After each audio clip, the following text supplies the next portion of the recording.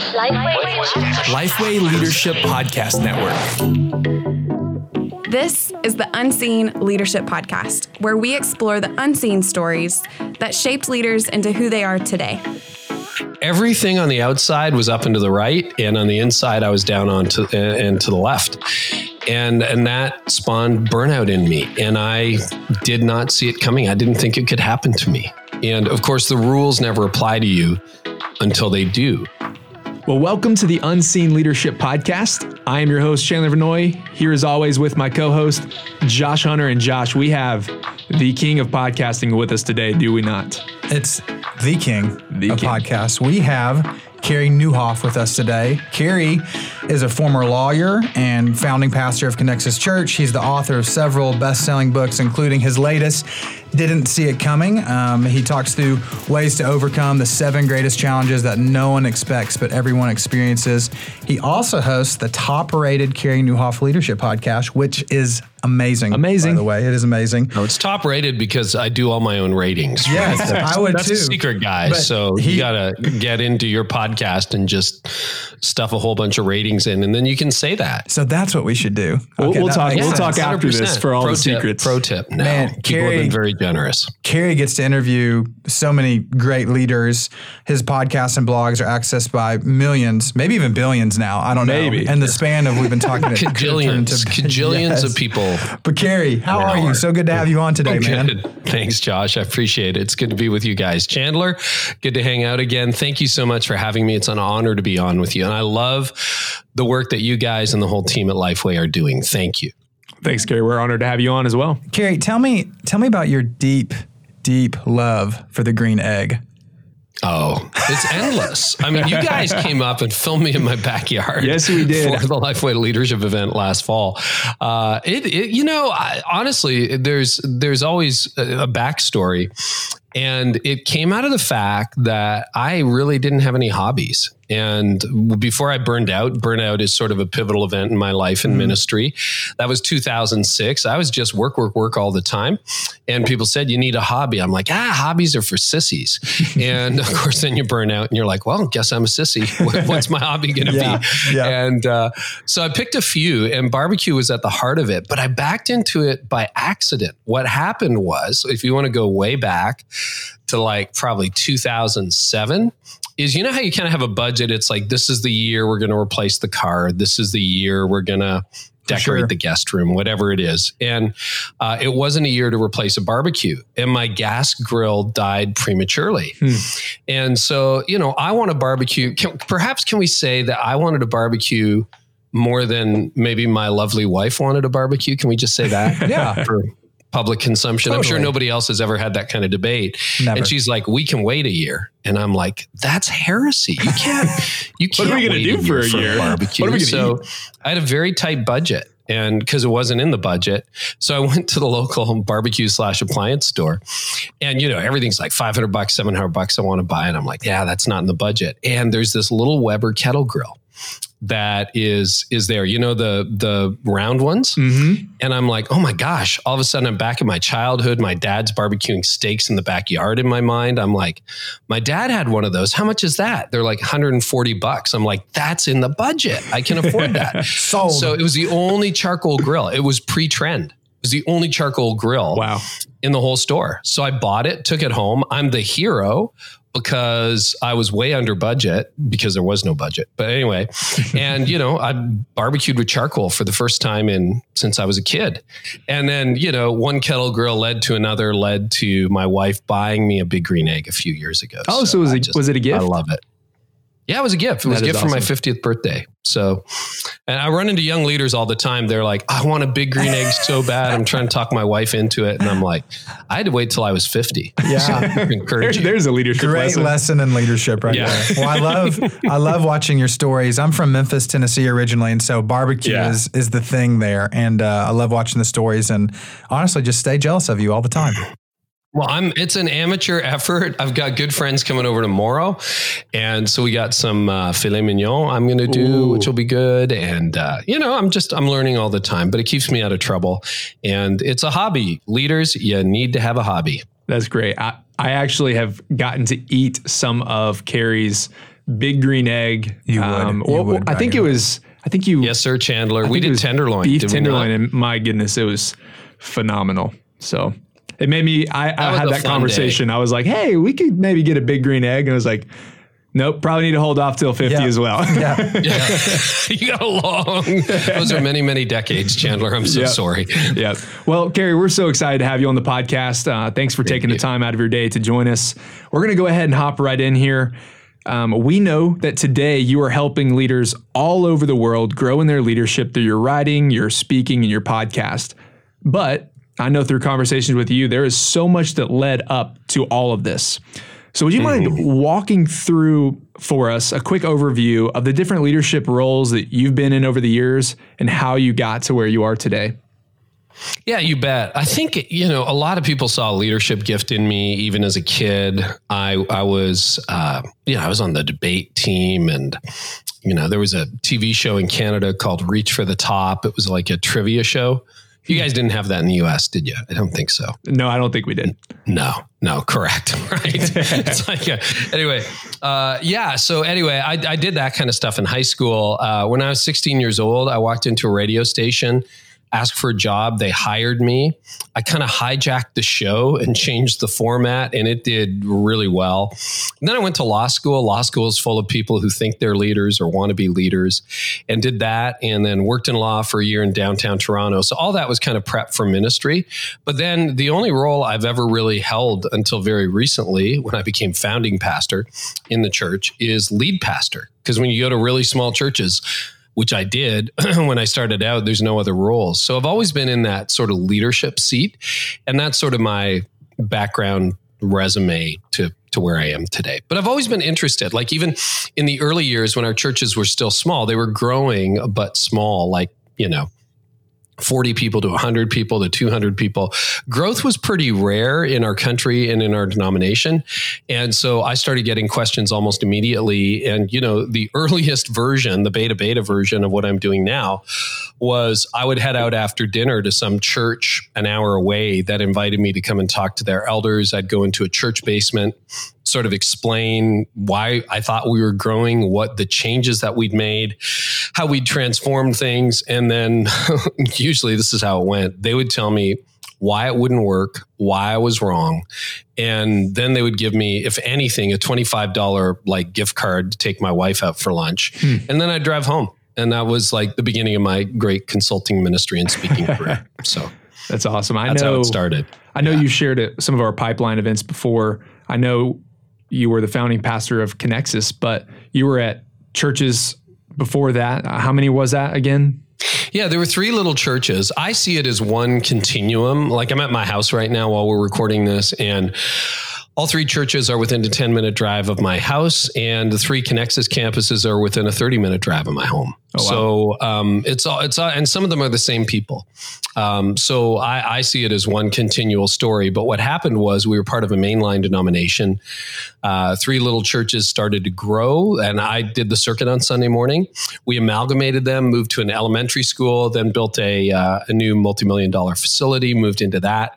And we grew from a handful of people to about 800 in that first decade. And then I thought, well, what if we started over in a non-denominational context? It was a bit more complex than that, but that was the heart of the thinking. Mm-hmm. And by that point, we had met North Point and Andy Stanley and Reggie Joyner, and they invited us to join a strategic partnership. So in 2007, we rebooted. We actually tried to buy the building from the denomination that even though we had paid for it, it's anybody in a denomination will go, yes, that's exactly what happens. You pay for the building once, and then you have to pay for it again. But they didn't want our money. And so that meant they kind of forced my hand. And so we started over again, and we went a little bit north, a little bit south, started Connexus Church, a North Point strategic partner. That was in 2007. And, here we are today. And then 4 years ago in 2015, I stepped out. I got a big green egg and went into retirement. No, they were coincidental, not causal. I thought succession is a big crisis in a lot of churches. We were in a super healthy place. I felt like I had served for 20 years with all of my heart, and handed things over to my successor, Jeff Brody, who's doing a great job at Connexus now. And my role for the last 3.5 years is to be the founding and teaching pastor. So founding means I don't actually do anything anymore. And teaching means I carry some of the teaching load at Connexus. Founding means use the green egg. So correct. Click on It the means green I used to egg be and important. teaching pastor. I do a little bit of mentoring and coaching. And, this morning I was in the office. We have campuses and partnerships. I spent the morning coaching some of our partnerships, and I'm a little bit involved with creative, but not much. Cool. Well, that's good. I didn't realize that. That's a cool update. Have you enjoyed doing that the past 3.5 years? I've loved it, man. I'll tell you, it's great. Part of the joy, I'd say at the heart of the joy is knowing that the church is firmly in strong hands for the next generation. That is such a crisis in the church, the wider church. And I think we're going to hear more and more about it. Jeff's doing a great job. And then I got to keep my favorite part of the job, which is teaching. And then it also gave me more freedom to pour a little bit harder into the podcast, books, writing, speaking, and building up leaders, which I have actually processed as a call from God on my life, that for the next few decades appears to be my assignment. So I'm very, very excited, very passionate about that, and treat it as a calling. Well, speaking of books, I read your book. I didn't see it coming at the beginning of the year. And man, it was very, very good. I really enjoyed it. It ministered to me a lot. Thank you. And I'm 29 years old, and I already relating to some of these things that you're talking about in the book. So really grateful to see some of that stuff coming. But in the book, you share about 7 core issues that take people out in their journey of leadership or ministry or whatever it is in life, really. One of those in particular is burnout. And I know that is a big, big part of your story. Can you share a little bit about that and your own story with burnout and how young leaders can prepare to actually see it coming? It's interesting. I know this is going to air soon. Is just recently, like within weeks of recording this podcast, burnout was for the first time recognized as a medical diagnosis. It was on CNN, USA Today. And for the first time, you can go to your doctor and he can say, well, you got burnout. Now, I don't think a pill is going to solve your burnout. So it didn't solve mine. I didn't take any pills for my burnout. But, it's interesting that this appears to be an epidemic. I'm doing some more research on burnout now for my next book. 70% of millennials, so think about this for a minute, 70% of leaders under the age of 40 say that they experience symptoms of burnout. I was doing a talk at a big conference in Dallas. We pulled the audience live, and, it was funny. It was the conference sponsor's idea. They said, why don't we do this live poll of the audience? I'm like, sure, I'm up for it. So the question was, have you experienced symptoms of burnout? And then it was like, never, occasionally, frequently, all the time. 93% oh my goodness. Of that ministry audience. Oh yeah, I cried. Wow. When that live poll came up, I'm like, I couldn't talk. 93% said they were at some level dealing with burnout. Like, wow. Like, it's just crazy. And so it hit me, and this is why I got a few hobbies. It hit me around my 40th birthday. I have been in ministry for a decade. And that first decade was basically pedal to the metal. It was just working as hard as I could. I was not a particularly smart leader, so more people equaled more hours for me. And I had a bunch of other stuff going on too. We were married for 14, 15 years. I brought some baggage into the marriage. So had my wife. So things weren't going great at home. We were in conflict. And I wasn't the most, to use Pete Scazzero's language, the most emotionally healthy leader around. And I was in counseling trying to get some help, but things on the outside were great. And 35-year-old Carrie is like, well, if things on the outside are great, it doesn't matter what things on the inside are like. And of course, that's a time bomb. And ironically, and hence the title of the book, I did not see it coming. If you had talked to me the month before, I would say I fell into burnout, and ask me, hey, are you ever going to burn out? I'd be like, nah, never. Things are going great. And I gave a keynote talk at North Point for the first time, which apparently went really well, according to everyone there. And when I got back to Toronto, it's like I fell off a cliff. And our church was the biggest it had ever been, the strongest it had ever been. Everything on the outside was up and to the right, and on the inside, I was down and to the left. And that spawned burnout in me. And I did not see it coming. I didn't think it could happen to me. And of course, the rules never apply to you until they do. And so looking back on it, I could see that I had really grown cynical in my first decade of ministry. I had burned the candle at both ends. I just kept thinking every problem that showed up was an exception to the rule, not a rule. I had neglected my physical and emotional health, and all that stuff cumulatively adds up. And at 40, all of a sudden, I'm a pretty passionate person. I am now again. I've rekindled my optimism and my passion. But back then, my passion had just died. It just went flat. My heart didn't work right anymore.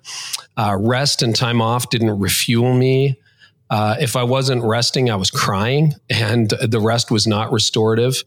And I was just a mess. It was a train wreck of a summer. And I thought it was over. I just thought, wow, I broke myself and I do not know how to get well. And that's what burnout was like for me that summer of 2006. Man, thanks for sharing that. So talk to our audience for a second. We could probably work our way backwards in some of the stuff that you said about being emotionally healthy, taking care of yourself physically. But man, how does a young leader avoid that? How do I identify it and fight against it and not be burnt out as a young leader? So the best answer I have on that is and this is like a single sentence that I could spend a day unpacking. Sure. In fact, it'll be the heart of my next book, but it sounds pithy, but it has guided me for the last 14 years. And to me, it has become life. And it's simply this: to live in a way today that will help me thrive tomorrow. So if you're like, how do I avoid burnout? Because that's a question, right? I had a good friend of ours, actually another Nashvilleian, John Acuff. He asked me once backstage, we were speaking at the same event. He said, so is this just like a rite of passage? Does everybody have to burn out? And then like on the other side, you have a great story to tell. Can I have a great story without burning out? I'm like, John, that's a great question. Yeah. And I think the answer is yes. That isn't my story, but I think the answer is yes. And the key to that, what's kept me out of the burnout ditch for the last 13 years, and I've been teaching this to leaders over the last 4 or 5 years now, after I gave it a decade to see if it actually worked, is you learn to live in a way today that will help you thrive tomorrow. And I would break that down into 5 component parts. Spiritually, you've got to really pay attention. You want to build up margin in each of these 5 areas. So spiritually, pay attention to the state of your relationship with God, to how things are going vertically, your prayer life, your reading of God's word. That stuff actually does matter. And so spiritually, how are you doing? Emotionally, how are you doing? And the way emotions manifest themselves in an unhealthy way, I think, are primarily 2 ways, and they can happen at the same time. One of the ways it manifested in my life, and I think a lot of leaders' life, is you kind of go numb. You just don't feel anything anymore. And I had gone numb by the time I hit 40. And I just, nothing fazed me anymore. It's like, yeah, whatever. So-and-so died. Oh, I'm sorry to hear that. Yeah, whatever. But inside, I feel nothing. Hey, did you hear so-and-so had their baby? What you should be really happy about? Didn't feel anything. Yeah. And at the same time, little things would set me off. Somebody wouldn't empty the dishwasher. I'd fly off the handle. Someone scratches my car. I have a nuclear meltdown. And I'm like, whoa. That's a 2 out of 10. Like, why are you reacting at a 12 out of 10? So it's disproportionate emotions or no emotions. That's a sign of emotional ill health. I'll run us quickly through the other 3 categories. Relational health. It's really hard in ministry because it's hard to build friendships. It's just really difficult to build friendships, but you need friends. You can't always be in a giving place. So you got to pay attention to that. Like, we're getting together with really good friends tomorrow night. We were chatting with good friends last night. Like, you need those friends in leadership, people who you spend time with and you lose track of time, or with whom you laugh so hard you cry. Those kinds of friendships, which are really hard to find in ministry. So you need to develop those friendships.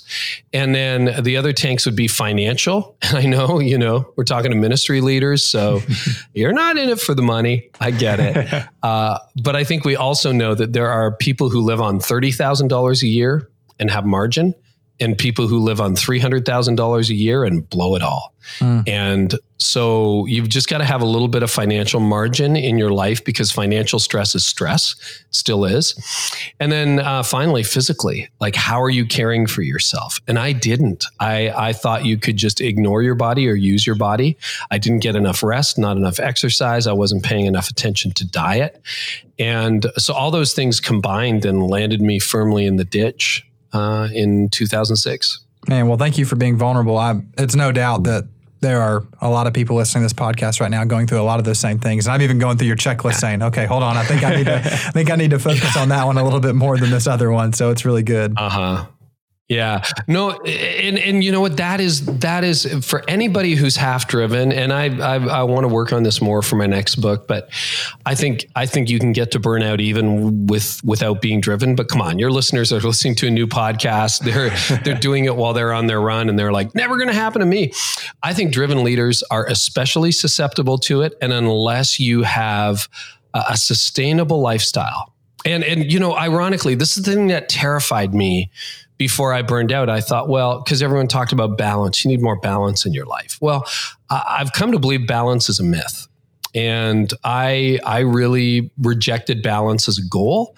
And what I chose instead was passion. That I'm going to put limits on what I do.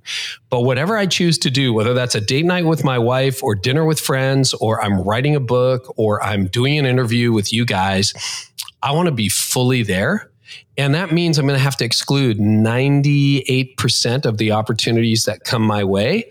But those few things I choose, I want to be fully present and I want to be fully engaged and fully alive. And I don't always get that right, but you know, you get close.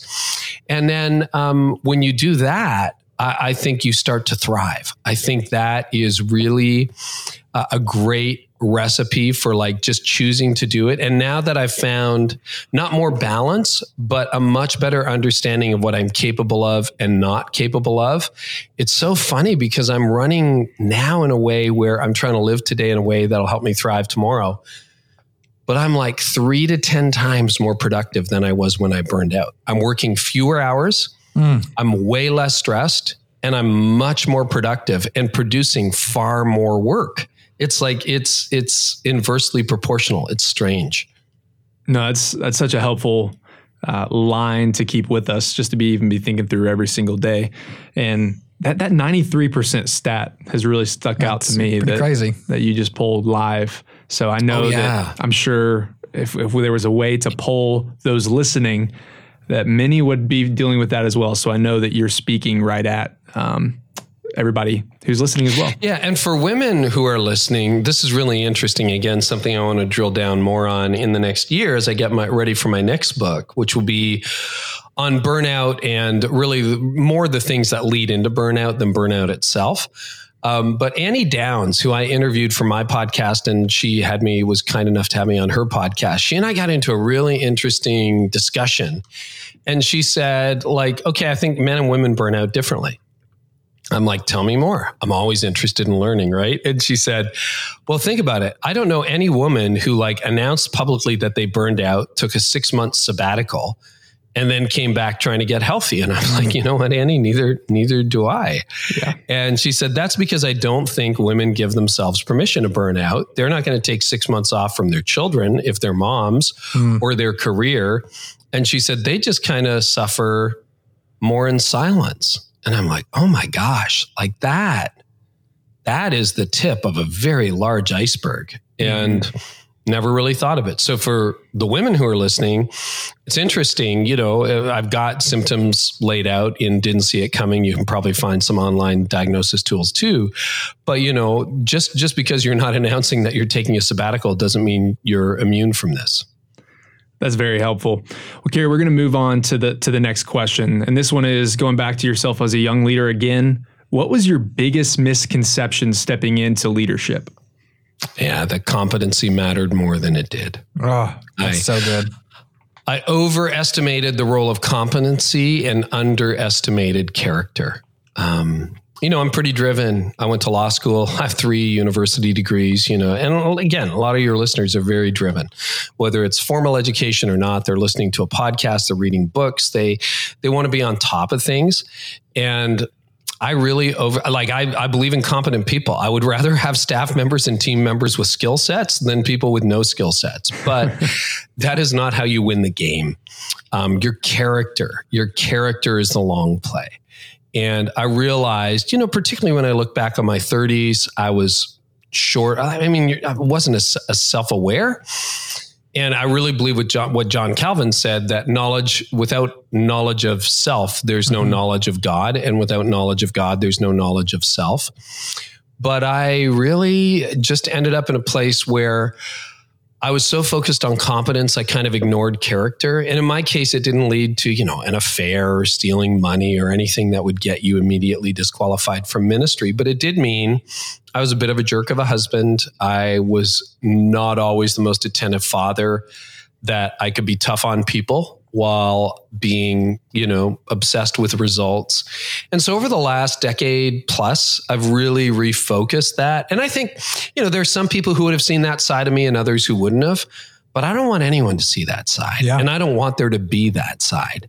And so I'm committing the next, last decade and the next 30, 40 years of my life, God willing, to trying to live in a way where the people closest to me are the people who are most grateful for me. Not because I want them to be grateful for me, but because I don't want to have such a negative impact on people. And I want the love of Christ to actually flow through me to the people that I work the closest with. That is such a helpful distinction, because there's oftentimes when looking from afar, you can say, man, that leader, that man or woman from stage is leading so well, looks like such a godly person. But from afar, it's hard to really tell. And it's really those who are in your inner circle almost that you should judge, be asking those questions. Hey, is my character outpacing my competency? And then I think also there was, I think when you were on the 5 Leadership Questions podcast, you all said this line: you could be winning in ministry, but losing at home. And if you're losing at home, then you're losing it all. You're losing. You're losing. Yeah. If you lose at home, you're losing. Period. And I really believe that. And it's not perfect at home. I mean, put a couple people in a few thousand square feet, you're going to get fireworks from time to time, but it is so much better than it used to be. And, that's the problem. I think social media has exacerbated that to a certain extent. We all have, followers or fans, and you don't even, everybody's got a couple hundred people who follow them. And you got some guy in California or Alaska who thinks you're amazing. And you're like, oh, there, see, but your wife hates you. No, you're losing. I want to care less what the people I don't know think about me. And I want to care more about my impact on the people I actually know. And you know what? If you take care of the people who are closest to you, and you take care of the things that happen behind closed doors and with the people who are in your immediate orbit, then the stuff on the periphery is going to take care of itself. But if you neglect that and you pursue the periphery, that's where you get all kinds of problems. And that doesn't, I don't think God, I don't want to be one of those like moralistic, judgmental people, but I don't think that really impresses God. I don't think God is very impressed when, people who don't know us think we're awesome and the people who are closest to us think we're awful. I think God, that grieves God's heart. Going back to what you said, the team that I lead, we say this all the time. We have to hire about 160 college staff to work during the summer. We have a summer camp organization. And when we're training them, we really hone in. We have the same statement. Guys, we know you're here. We know you have competencies. We know you can do your job. We want to focus in on your character, because when you focus in on your character, the competency will come. That will come 100%. If you're focused on your character. But if you're focused on your competency, you're going to be blinded by it and then lose sight of the character. And that's the fruit of the Spirit. That's what God's trying to do in your life. He's trying to hold a mirror in front of your face and show you your character before your competencies. So man, super passionate about that. I'm glad you said that. I would stand up and walk around the room, but all the chairs are squeaky when making on the podcast. We're in a very small room. Yeah, we're in a really small room. Carey, what book do you wish someone gave you when you were just starting to lead? Probably my favorite book, and it's one nobody ever talks about. Actually, you know what I had? It wasn't written when I started to lead. I'm going to change my answer. Probably Pete Scazzero's Emotionally Healthy Church. I know he came out later with the Emotionally Healthy Leader, but when I read the Emotionally Healthy Church, when it first came out, it hit me between the eyes. And I'm like, oh my gosh, like I'm not nearly as healthy as I thought I was. So I wish that one had been around. And then the other one, the one I was going to mention, it's a Henry Nouwen book, and it's not famous at all. It's, still in print, but nobody ever reads it. And it's near the top of my list. It's called The Genesee Diary. And it was the very beginning of Henry Nouwen's journey, 20-year journey for which he became very famous, of trying to become more and more like Jesus. And he is a relatively successful academic on the climb in New York City. And he goes away to a Trappist monastery in upstate New York in 1974 to try to find himself, because he senses he's losing his soul. And all it is, it's his diary. And it's the beginning of that awakening. It's the beginning of the Henry Nouwen that we would all know. And I just love that book. I've reread it numerous times, and it's not prescriptive, it's descriptive, but I feel like it's a little bit autobiographical, and I really enjoy that book. You mentioned The Emotionally Healthy Leader. I'm actually reading through that right now with a group, and it is so enlightening. I think one of the biggest takeaways I had was the facing your shadow, and just really dealing with what's below the surface, which I was flipping through it and I saw a picture of an iceberg, which is the logo of the podcast. And I was like, oh, that's a great, there we go. That's a great logo right there. Yeah. That's a great one. That's and Pete, it's a similar journey. Yeah. Everything was going up and to the right, but on the inside he was crumbling, and his wife, Jerry, is just like, you're a jerk. Right. And I think that's almost a quote. He was on my podcast, and they tell that story very publicly. And I think that is a very common path in leadership, where your kids don't care how successful you are. I've done a lot of funerals, probably hundreds of funerals over the years. I've never seen a kid show up with his dad's resume. Nobody's impressed with you. That's good. What they care about is, did you love me? Yep. Did you have time for me? Did you linger? Did you listen? Do you care? Nobody cares how many downloads my kids don't. I mean, they're happy for me, but they don't care how many, I don't call my kids. It's like, woo, another 100,000 downloads this week. They don't care. They don't care. It's good to be reminded of. Man, and neither does your staff. Yeah, man, neither does your wife. Man. Sorry, guys. Now, obviously they care. Obviously they're excited for you, but the reason they're excited for you is not because of your success. The reason that you get excited for people who are close to you is because you want to know, do they love me? Do they care for me? Am I a good person to be around? And from a Christian perspective, am I reflecting Christ? That's good. To the people who are close to me, or am I reflecting some other spirit that isn't the Holy Spirit? Galatians 5 has a list. And too often in the church, right above the fruits of the Holy Spirit, love, joy, peace, patience, kindness, gentleness, faithfulness, goodness, and self-control, are the fruits of the other spirit. Division, faction, jealousy, envy, backbiting, discord. And I mean, way too often in Christian leadership, our lives look more like the fruits of the other spirit, not the fruits of the Holy Spirit. When that happens, that's a problem. That is so good. I have one-on-ones with people on my team every month throughout the year. And I always feel like they're about 45 minutes long. It's not that big of a deal. There's like 12 people on the team. It takes a little bit of time, but I always feel like at the end of their time with my team, one of the things they'll say the most is not any great idea that I might have had or led the team through something inspirational. It was, I just like that we got to talk once a month about things. And rarely is it ever about work too. That's the funny thing about it. It's almost all about what's going on at home. Here's how my personal life's doing. Here's how my walk with the Lord is. And I'm like, hey, we're at work. We can talk about work, but we can also talk about you if you want to. That's totally fine as well. So people really do care about how much you care for them, not what they're doing or what you're doing. Well, that's what John Maxwell said, right? People don't know how much you know until they know how much you care. Yep. And I think that's so true. I learned this from my friend, Jeff Henderson from Gwinnett Church. And years ago, I started adopting this. In my one-on-ones, usually the first half, sometimes the entire meeting is just a personal check-in, because I want them to know that I care. I actually do care. I want to know how they're doing. And we just talk. And you know what? You bring your whole self to work. And if you have healthy staff and healthy team members, or even a place for them to process, they're going to throw their heart into it and bring their best day after day after day. The competency does take care of itself if you really have self-driven people who you are caring for emotionally and spiritually and holistically. Great word. Well, hey, looking back, what are some of the qualities you wish you had as a young leader? More grace, more patience, more empathy, and I wish I was a better listener. Break down the listening part. Did you feel like, what were you prone to do? Obviously, talk a lot, but why do you think you struggled with listening when you were a younger leader?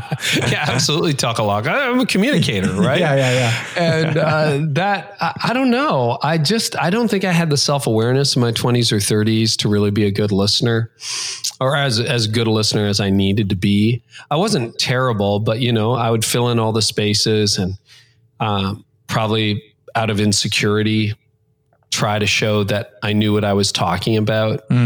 And I've found over time that if you listen longer than most people listen, you will hear things most people never hear. And most people are longing just to be heard. And we live in a world where no one's listening and everybody's talking. In fact, we live in a world where everyone's yelling in all caps. And so I think there's a humility in listening. I think you learn a lot when you listen. And so I'm trying to get better at it. I'm trying not to fill the spaces, those silent spaces with words. Even in my interviewing, you guys are doing a great job, but you're not interjecting all the time. I'm trying not to upstage the guest, but to really listen. And even when I'm with my team, it's easy. I'm a visionary. I got ideas. My ideas have ideas. It's like, bah, bah, bah, bah. It's so easy just to spray a shotgun of ideas out at people and say, now go do it. But that doesn't really honor people. So I'm trying to tap into the intelligence of the team, trying to tap into the heart of the team, trying to be as good a student as I am a teacher. Oh, sorry. Awkward pause. I was just listening, Carey. You were listening. That's well played. I tried. Really I had to get Chandler's attention and go, hold on, just wait for it. I know this is bad, but we just got to, it'll be funny. The joke will be worth it. Hey, there's a lot of young leaders listening right now who look up to you and others that have a platform. And they say, I would love to be where that you are one day and impacting thousands and thousands of people. What would you say, though, Carey, to someone aspiring to build a platform for themselves? Yeah, it's a great question. And it's a fairly new question. I used to sit at the Global Leadership Summit when I was in my 30s and think, hey, maybe one day I'll be up there. And I haven't spoken there yet, but so I guess those are pretty human thoughts, right? We all want to be king one day. It's never been easier to get distracted in trying to build a platform, but most of the people I know, and this is if you knew the honest backstory to my story, this was not part of a grand plan.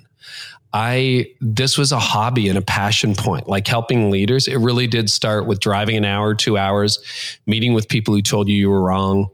You pay for the gas yourself. Maybe you get a gift card out of it. That's it.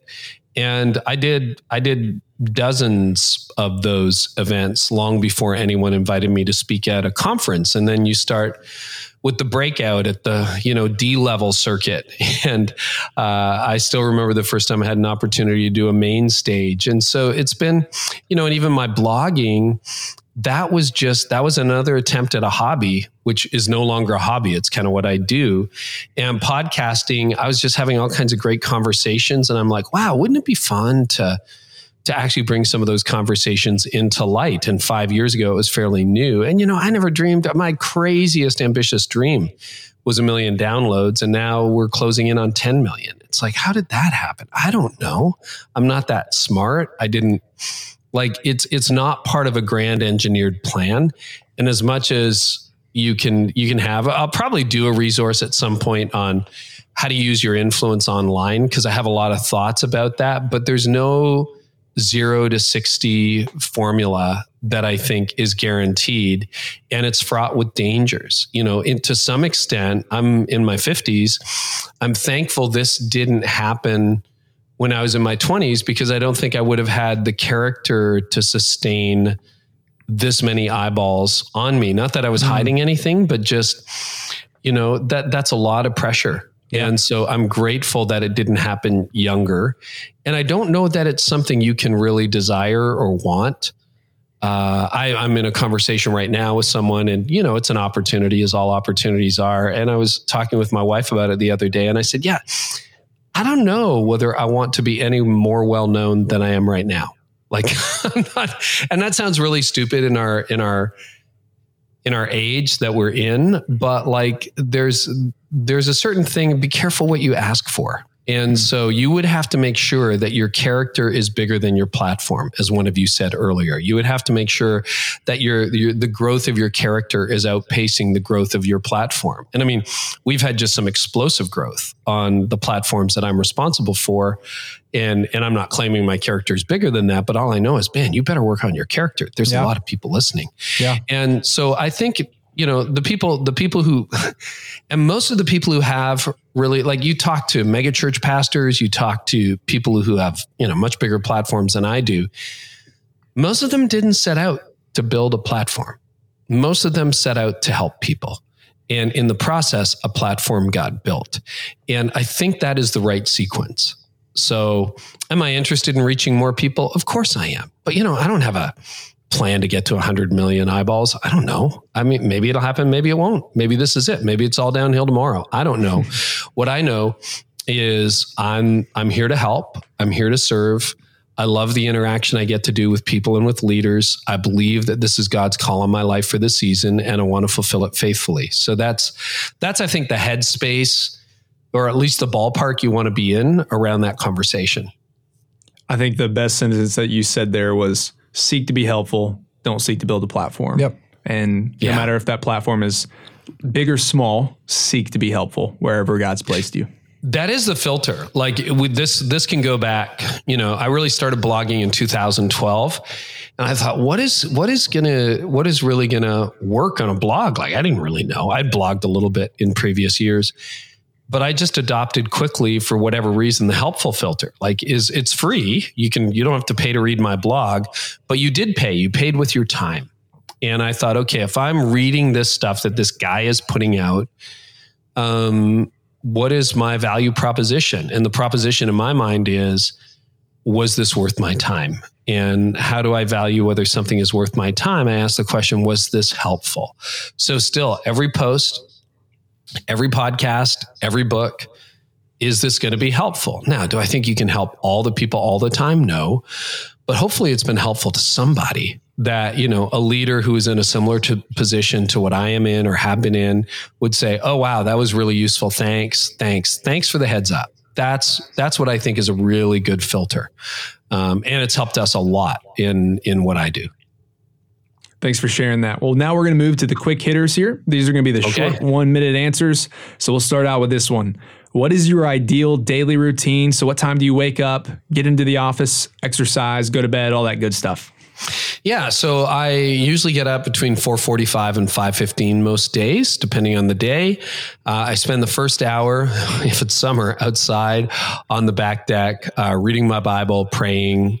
These days I picked up journaling again. I've never been particularly good at it over the years, but I'll journal a little bit. I'm doing some gratitude journaling and just some journaling. So that's sort of the first hour. Then I will turn to something creative, either working on a post or a book or a sermon or something like that, and grab some breakfast, a shower, and then come back at writing, sort of phase 2. And I'll usually try to book no meetings until at least 11 a.m., if not noon. And then I try to have 2 clear days a week where I have no meetings, period. I mean, I could fill up my entire life and all of my sleeping hours with meetings. There's no endless amount of opportunity. But I have to cultivate, what I get paid to do these days, and what I feel called to do is I need to write with my heart and with my mind. And a fully engaged mind is not a distracted mind. So I need to have focus. And then, leading my team, I have a few meetings. My wife and I are empty nesters. We love it. We usually cook from scratch when we're home. And so I'll usually try to sign off by 3:30 to 5 o'clock, somewhere in that window. And then we have dinner, and sometimes we work a little bit after, but for the most part, we just kind of put our feet up, go for a walk. I also, in the good weather, will use those late afternoon pockets for exercise, go on a bike ride. That's my favorite form. We'll go for a walk or a snowshoe in the summer. I hate the gym, so I don't really do that. And then Friday's usually a free day. Saturday's an off day with nothing scheduled other than family or friends. Then Sunday's Sunday. So that's sort of the ideal week for me. Awesome. What is your favorite personality test? And then what are the results from that test? I've done so many, but the Enneagram I know it's a flavor of the year, but it is really good, really helpful. I've got on my desk a 42-page report from Ian Cron and his people on my Enneagram type. Ran my entire team through it. So it's my fave. What's your type? I'm an 8, Challenger with a 7 wing. I'm an 8-7 as well. Oh, there you go. Don't betray me, Carey. And watch out. We're going to fight for dominance on this show. Yes, I know. Yeah. What is an unusual habit that helps you in your leadership? That's interesting. Unusual habit. Multiple offices. So I work out of my house these days. I've never been good in a traditional office, but I have an office in my basement where I've got my podcast studio where I am right now. But I've set up some strategic spots and some chairs through the house, and I like to rotate over the course of the day. And it just helps it feel like new chapters. I cannot work in a coffee shop. I don't work well in a traditional office environment, but having multiple settings. Right now it's summer. So I've got the basement, the back patio, the back porch, the front porch, and the living room. So that's 5 different spots where I work. What is your favorite app on your phone? Yeah, I'm not in love with my phone right now, but I would probably say I'm not, man. I'm thinking of like ditching a lot of it, but Instagram for sure is still fun. And I do hang out on Insta Story. That's like the one part that's still fun for me personally. And that's where I tell my personal life. It's on Insta Story gave Instagram a lot of life. It was a good move for them. It was. Yeah. What has been the best book you've read in the past 6 months? I'm really intrigued by Jordan Peterson's 12 Rules for Life. That one's been a really good one. I'm still finishing it. It's giant. It's like it is forever. Giant. Yeah. Well, what has been the best thing that you've grilled or smoked on your big green egg in the past 6 months? Ooh, I did. This one's just for you. No one else gets this question. Ribs. Thank you. Thank you very much. Ribs really turned out well. I was really, really happy with the way ribs turned out, and ribs have been really hard for me to master. I also did some burnt ends. I'll put 2 answers in. I saw the burnt ends. Those look sickeningly good. That's dangerous, man. Oh, so good. All right. Last quick hitter. What 1 sentence advice would you give someone going into a leadership position for the first time? Work twice as hard on your character as you do on your competency. Boom. So good. It never gets old. It's such good truth. And that is like, you will do so well if you do that. Seriously. Well, Carey, thanks for joining us on the podcast today and sharing about your leadership journey and your time as a young leader. We're really grateful for that. And thank you for listening today. We hope that this has been helpful to you and your leadership. And if it has, go on over to iTunes and leave us a rating and review to help other young leaders find the podcast. Thanks again. See ya.